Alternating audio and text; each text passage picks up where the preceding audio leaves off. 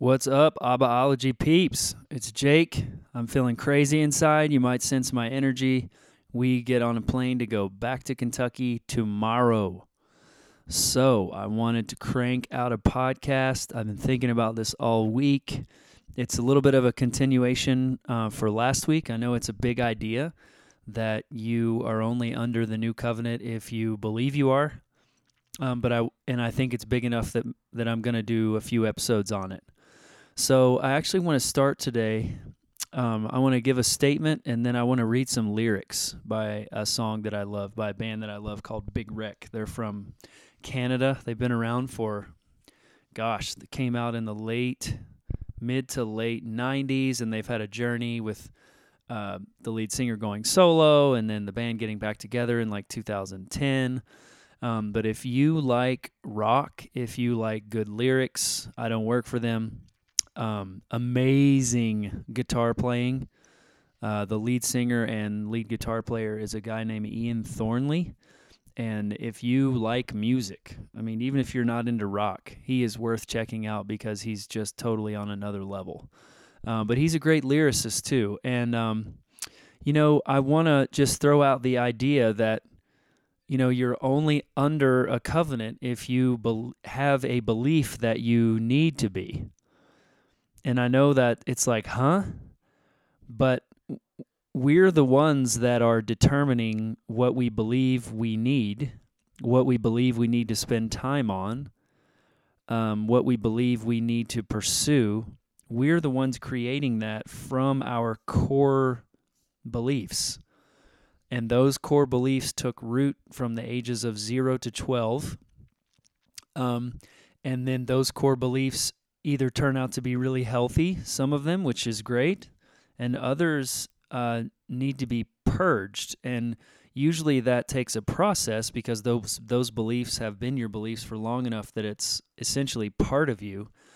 And that part of you, that version of you, almost needs to cease to exist. And then this new version, in a way, resurrect. This new version that is freer, that is more peaceful, that has less complicated thoughts, is just hanging out in that tomb waiting for the third day. And these are kind of some third day ideas that have caused resurrection in my life. And so I want to share. And I have had the journey. I have had the church journey. I grew up in church, was taught from the whole Bible, thought I was under the old covenant because I believed my right standing with God was based on my performance according or ability to adhere to the behavioral code put forth by my preacher and youth minister and Sunday school teacher. And so I have had that journey. And now I don't believe I was ever under a covenant, and no one's ever actually been under the covenant. We just needed to believe that because it was the culture, in the case of the old covenant or even Abraham, Noah, those guys' covenants, blood covenants were normal in their culture, so God chose that language to connect with them, chose covenant language and covenant rituals, covenant ceremonies. Sacrifice was normal in their time. So God, he wants to bring this amazing revelation to Abraham that he's not like these pagan gods that require human sacrifice by telling Abraham not to sacrifice his child. But Abraham did not hesitate to go and sacrifice this long-awaited child of promise, his precious Isaac, because that was normal for gods to ask that.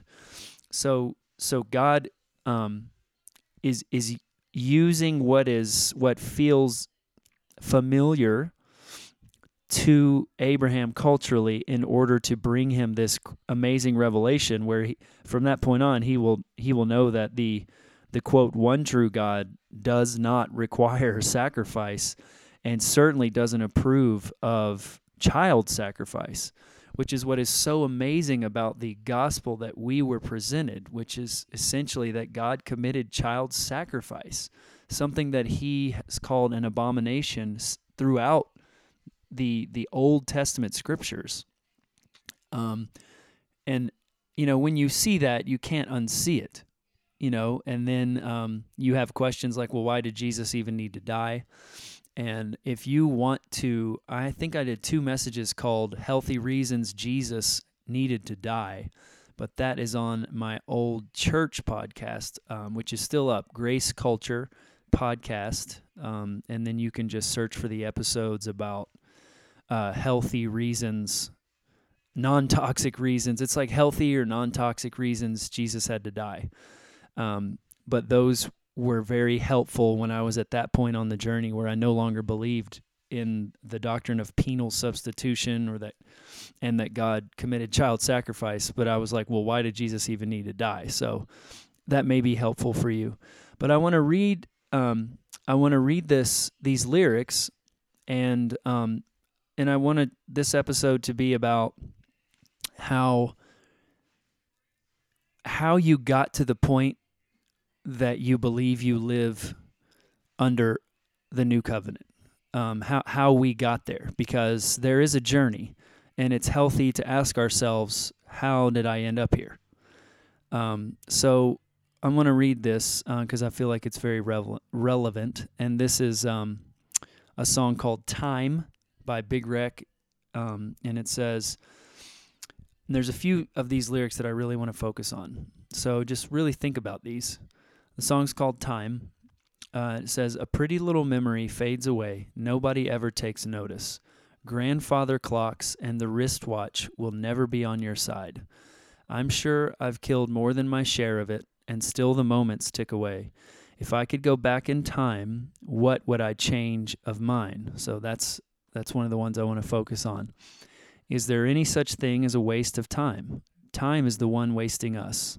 And all the moments that you feel you need to keep will surely be swept away. They say that time will heal up all your wounds, but isn't it a wound itself? If I could go back in time, what would I change of mine? I wasted way too much of it just wishing I could go back in it. It takes time to figure out why I'm always running out. Left on your own, you count the moments. Time, it flies, it comes and goes, takes forever. Through the years, we disappear. If I could go back in time, what would I change of mine? So, it says it takes time to figure out why I'm always running out. So YouTube that song, Apple Music, Spotify that song, Time by Big Wreck, because, with the music, it's even more powerful, obviously. But if you could go back in time, what would you change of yours? And if I could go back in time, although I don't like to spend a lot of time wishing I could change the past, the reason that a new covenant revelation was so powerful is because when I was a child, I was led to believe I was under the old covenant. And so what happened is the way my thinking about God was framed during those years, there are constructs being erected in your mind from these teachings during your formative years. And,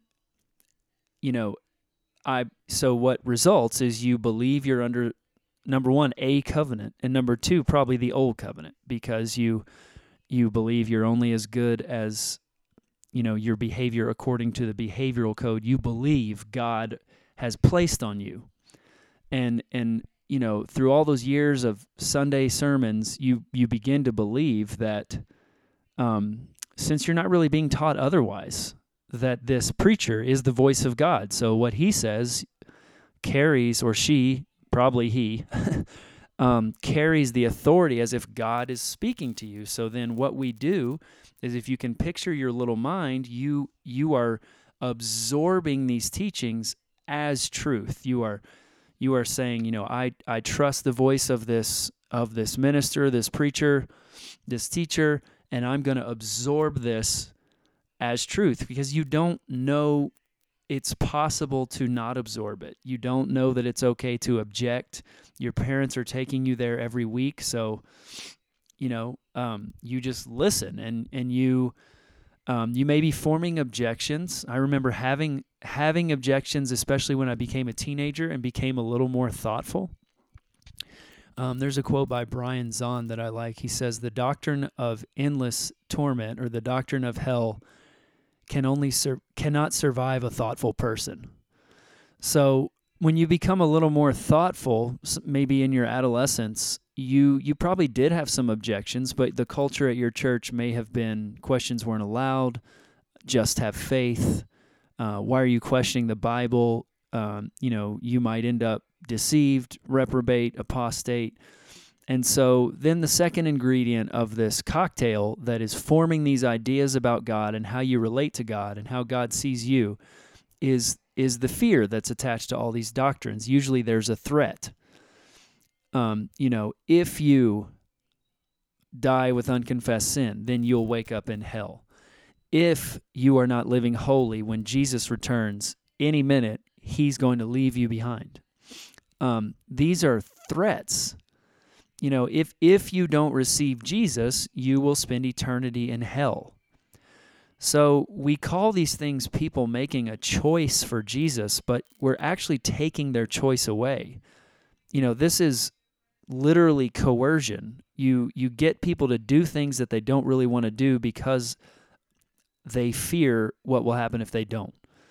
So, of course, we all said yes to Jesus and walked the aisle and raised our hand and said the sinner's prayer because we didn't want to go to hell and we didn't want to get left behind. And then we kept receiving Jesus over and over and over and over and over because it's like God was just keeping such a ledger, on all of our sins. So you come out of those years, and, it's interesting, like when I talked to my dad, he told me that he was sorry he never followed our church, but he just can't do the whole church thing. And I asked him why, and he said when he was a teenager, he would ask his dad, my grandfather, who was a Baptist preacher, about sin nature. He would ask him about hell and the rapture, and he would take the Bible to my grandfather and show him contradictions that he found. And my grandfather would always say, quit questioning things, boy. You need to just believe, have faith, And my dad concluded, my dad is a very smart guy. He's a thoughtful guy. And he just concluded if this religion can't withstand scrutiny and basic questions that arise from the teachings, then I don't think it's worth following. So when he was 14, he made that vow inside, and now he's almost 80, and he's still in that exact same place. And he rejected the version of God and the version of Christianity that was given to him because it couldn't withstand any scrutiny. So we didn't scrutinize a lot because we were so fearful. But I want us to see that the reason the New Covenant revelation is so great is because we still need to believe we're in a covenant because that's the language we're familiar with because of growing up in church and coming away believing we were under the old covenant. So a New Covenant teacher comes, whether it be Andrew Womack or Joseph Prince or Dr. Lynn Hiles or Andy Stanley is preaching the New Covenant a lot now. And so, especially like if they teach from the book of Hebrews or Galatians, books in the Bible that, the writer really compares living under the two scenarios. One, a covenant where it's up to you, how you stand with God, and how you behave determines whether you're in good standing or not. And then this other covenant where this man, Jesus, came and he behaved perfectly on your behalf if you have faith that he behaved perfectly on your behalf to meet the standards and the need for sacrifice of this holy God. So at this point, you have not deconstructed penal substitution or God committing child sacrifice on the cross. Those are questions that come up later. Right now, you're still okay with the fact that God needed to kill somebody to be okay with you. You haven't questioned that yet. You just want out of the bondage that is this scenario you believe you're in with God. The bondage that you're only as saved as your behavior or as damned as your behavior. So that's the bondage that you feel when you have an old covenant type way of relating to God, okay? So a new covenant teacher comes, and he's not talking penal substitution, eschatology, sin, nature, hell. You're not there yet, okay? Your thinking is still covenantal. That is the language you're familiar with. So then you hear about this new covenant that is way better and is all based on what Jesus did. Well, this is like, that teacher is like a Messiah to you. They come and they bring this. It's still a covenant, okay? And you feel safe in covenants. You feel familiar with covenants and that type of language. It's just a better covenant, a new and better covenant based on better promises and a better sacrifice, like the book of Hebrews says. Remember, at this time, you haven't started questioning the other stuff. This is the first shift that happens, a grace or a new covenant revelation that begins to set you free from performance-based religion, where you earn standing with God and forfeit it through behavior or lack of behavior. So you're not questioning that other stuff yet. But I want to point out, at this point, you are still moving from one legal scenario and legal document to another. It's just that the new legal document is better. Okay? But the thing is, then you go on this journey. So then you've moved into new covenant, and that's in place. That replaces that old structure that you formed being in church for all those years. It replaces it, and this is a much more solid structure that provides you with it feels like more liberation than you ever thought was possible. You're so relieved. You can go to sleep. You're not worried about confessing every sin or that Jesus is going to leave you behind. It delivers you from a great deal of fear. So then what happens is you have that in place, and you don't foresee that there's a need to revisit whether you're in a covenant or not. And then you go on the journey where you're like, if God's a loving Father, did he really need to sacrifice his son? And then you start questioning penal substitution. Then you're like, wow, it doesn't really seem like a loving Father to roast 2/3 of humanity consciously with endless duration in the afterlife. And then you go study hell. And then you're like, really? Jesus is going to come back on horseback with a bow and arrow and murder millions and millions of people, and he's going to leave the ones that aren't holy enough behind? Does that sound like a loving Father? Does that sound like this God that is good all the time? And so I want you to picture that new covenant belief is still lodged in your theological framework, in your brain. It's lodged, and you don't think there's any need to touch that, and there isn't at that time, because that is what gives you the new covenant revelation, gives you the stability to go and study those other things and not feel like you've lost your salvation, because you've heard, if you ask questions, you're going to end up deceived your whole life. So, and finally, your faith or your trust is in Jesus and his performance, but you are still relating in a legal manner. You're still in the behavioral realm because you believe Jesus' behavior covers you. And that is why God can allow you entrance into heaven, is because Jesus' perfect performance covered you. So that works for a few years. Okay, and maybe it'll work for you the rest of your life. Maybe you're the type of person that isn't curious and doesn't keep going beyond that. And that is totally great. No condemnation. But that legal scenario, it is only as good as your revelation of Abba. Because when you really start to consider what Jesus brought forth, that we all come from one source and we're all one family, and that we're not actually in a courtroom, we are in the living room, the dining room, sharing wine and bread, okay? Communing together, and no one is thinking about, have I done enough to deserve being here, okay? That thinking is gone. So the Abba revelation really challenges these legal concepts you have. And so what I want to put forth is that the more you think about Abba, source, that we're all one family, humanity is one family, we just don't quite have the revelation of it, these legal concepts start to work less and less. Okay, so what you realize is that, hold on, maybe I've never been under a covenant of any kind. I just needed to believe. I needed covenant language to shift out of that old fear-based law relationship to God based on my behavior and religious performance into a new covenant that was based on Jesus' behavior and performance, because I felt safe using covenant language and I felt familiar with covenant language. So Abba, the divine, is so loving that he/she uses language we are comfortable with to connect with us. But he's a liberator by nature. But he's not forceful. So he will hang out with you in that scenario, the new covenant scenario, as long as you need.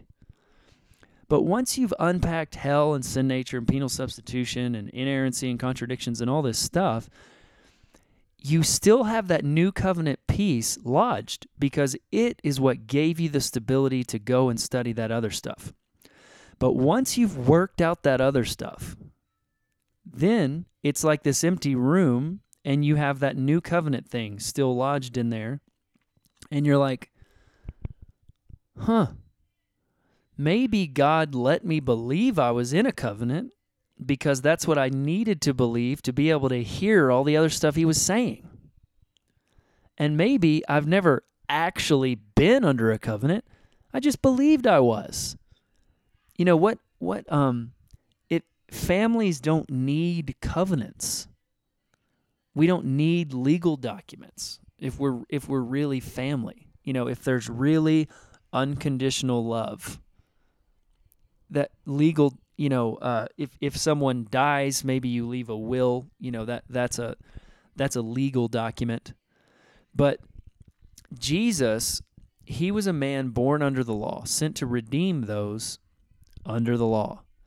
So he came into the language and the culture and the way of relating to God that they were comfortable with, because there's no way anybody was going to hear him if he didn't. And that's the pattern we see all through Scripture, is God coming into, just like he did with Abraham. Abraham was used to the gods that he believed in culturally, that he was exposed to, requiring the sacrifice of the firstborn child. So he's like, sure, I'll sacrifice Isaac. And you're reading this, and you're like, how is he so okay with this? That's what he was used to. God knew the whole time, he's not going to require this sacrifice, and he's going to give Abraham this revelation that Abba does not require child sacrifice, which was a huge shift for Abraham, and it really differentiated Abba from all these other gods like Molech and Baal. So that was a massive revelation for him. But culturally, he was used to child sacrifice, so God meets him in that understanding, even though God doesn't agree with it. Jesus is more secure than we give him credit for. He's willing to be called universe, divine, mother, father, great spirit. He's willing to be called any of these things because he wants to connect with his creation. Whether they're Native Americans or Buddhists or Muslims, or it doesn't matter, he wants to connect. So he's going to come into their framework just like he did when he went to first century Jerusalem. He came into their framework and met with them there. And then he was also at the same time releasing his own message that was going to bring those people forward and help them ascend in consciousness. So over those years in church, we also began to believe that our life needs to be based on the Bible. The Bible itself says that the law is written on our hearts. It doesn't even say that it's written on pages. And Jesus says, I'm the Word of God. You guys, you keep searching for eternal, or the Greek word zoe, aionios zoe, age-enduring, highest quality life. You keep searching for that on these pages, but I am eternal life, and I'm right here. So he was showing this example of, yeah, I was born into this fundamentalist religion, but it is not going to write my story. It is not going to own me. I'm not going to stay in this bondage. So what will you do? Will you stay? If you're on this podcast, you're already very, very, very, very free. But you will eventually have this question about covenant. And then you really feel alone. But you can't receive it until you're ready for it. So when you've dealt with most of these things, to me, it causes me to think about how much Abba loves me. And now I don't need to believe I'm under the new covenant anymore, so I don't believe it. But I include and transcend. Without that peace, I never could have gone and had the boldness and the stability to go and study all of those sacred cows like hell and sin nature and all those controversial ones if I didn't feel safe within the new covenant myself. So the new covenant revelation gave me safety and stability to go explore all those other teachings. You find out which ones are true, which ones aren't. You purge with the ones that aren't. You endure the relational cost when you're losing friends and preacher friends and regular friends and all the relational pain that happens if you continue on your theological journey. But at the same time, Abba is faithful to provide new friends in your life that are where you are, or maybe even a year or two ahead, that don't think you're crazy, that don't think you're heretical. And so the goodness of Abba can be seen on this journey all over the place. But you only believe you're under the new covenant if you still believe you need to be under the new covenant. But as you move into sonship, daughtership, a real family revelation, you start to realize, okay, I needed to believe I was under a legal contract, just a more liberating legal contract, because the language I was familiar with was legal contract language like a covenant. So God brought me into a new covenant revelation, and that gave me stability and freedom and delivered me from fear. And gave me the boldness to maybe explore some other teachings and find out if they were healthy or toxic. But now I don't think I need the new covenant anymore because I'm a son, I'm a daughter. I don't need a legal contract saying that. Like we said on the last episode, my children, they're sons and daughters. So my son doesn't say, hey, Dad, in order to get you to do this, to bless me in this way or that way, here I am. I have page 6 and paragraph 3 of the covenant between us. He doesn't need to say that, neither do my daughters, because we're family. Okay, we're not in a courtroom. We're in a family room. We're at the dining room table. We're drinking wine, having a blast. Eating bread, eating lamb. Like Lynn Hiles says, my belly's full of lamb and wine. I love it. Man, he can really get you fired up. So hopefully you understand what I'm saying, and you can think on that. I touched real quickly on the whole Bible-based life thing. Maybe that'll be next episode. So if you could go back in time, what would you change of yours? The reason I read those lyrics is if we had not been taught from the library of scrolls that is the Bible, that contains 2 main covenants and also little smaller covenants like the Abrahamic covenant and the Davidic covenant and the Noahic covenant. I'm mostly talking about the Old Covenant and the New Covenant, Moses and Joshua, Moses and Jesus. If we had not been taught from that giant library of scrolls, and if we had not walked away thinking that we relate to God through do's and don'ts, and it's essentially a legal arrangement, then we wouldn't have even needed a new covenant revelation. But because that was our understanding, and it was the Jewish people's understanding, even though they weren't actually under the old covenant, they were always the children of God, but they were their level of consciousness and what they were familiar with and felt safe within was a covenant. So they are allowed to believe they're under a covenant because they were moving forward and ascending in consciousness steadily and slowly. Okay, and then Jesus comes, and then he meets them in that covenant, because it was necessary to connect with them because that's how they thought. And then he moves them into a new covenant because if he totally took them out of a covenant, it would be too much. They couldn't handle it. So remember Jesus said, he said, I have much more to say to you, but you can't bear it now. Okay, this is one of those revelations. So you may be at the point where you can bear the realization you've never been under a covenant. No one's ever been under a covenant. They only believed they were comfortable with covenants and that type of language. So God met them there and communed with them there. But then Jesus was born into that reality, and then he led them out of it.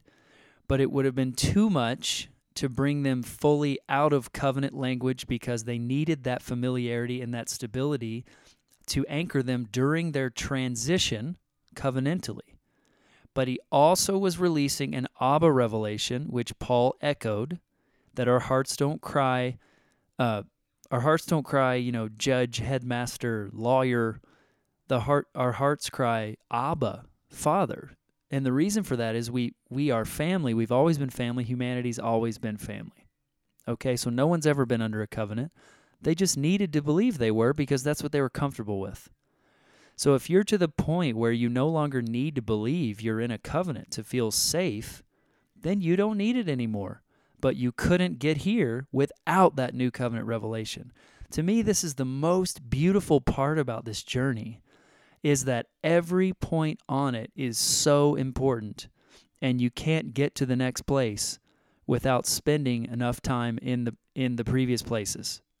So I love it because it keeps everything of equal importance. So, next episode I record will be from Kentucky. God bless you guys. Hope you enjoyed it.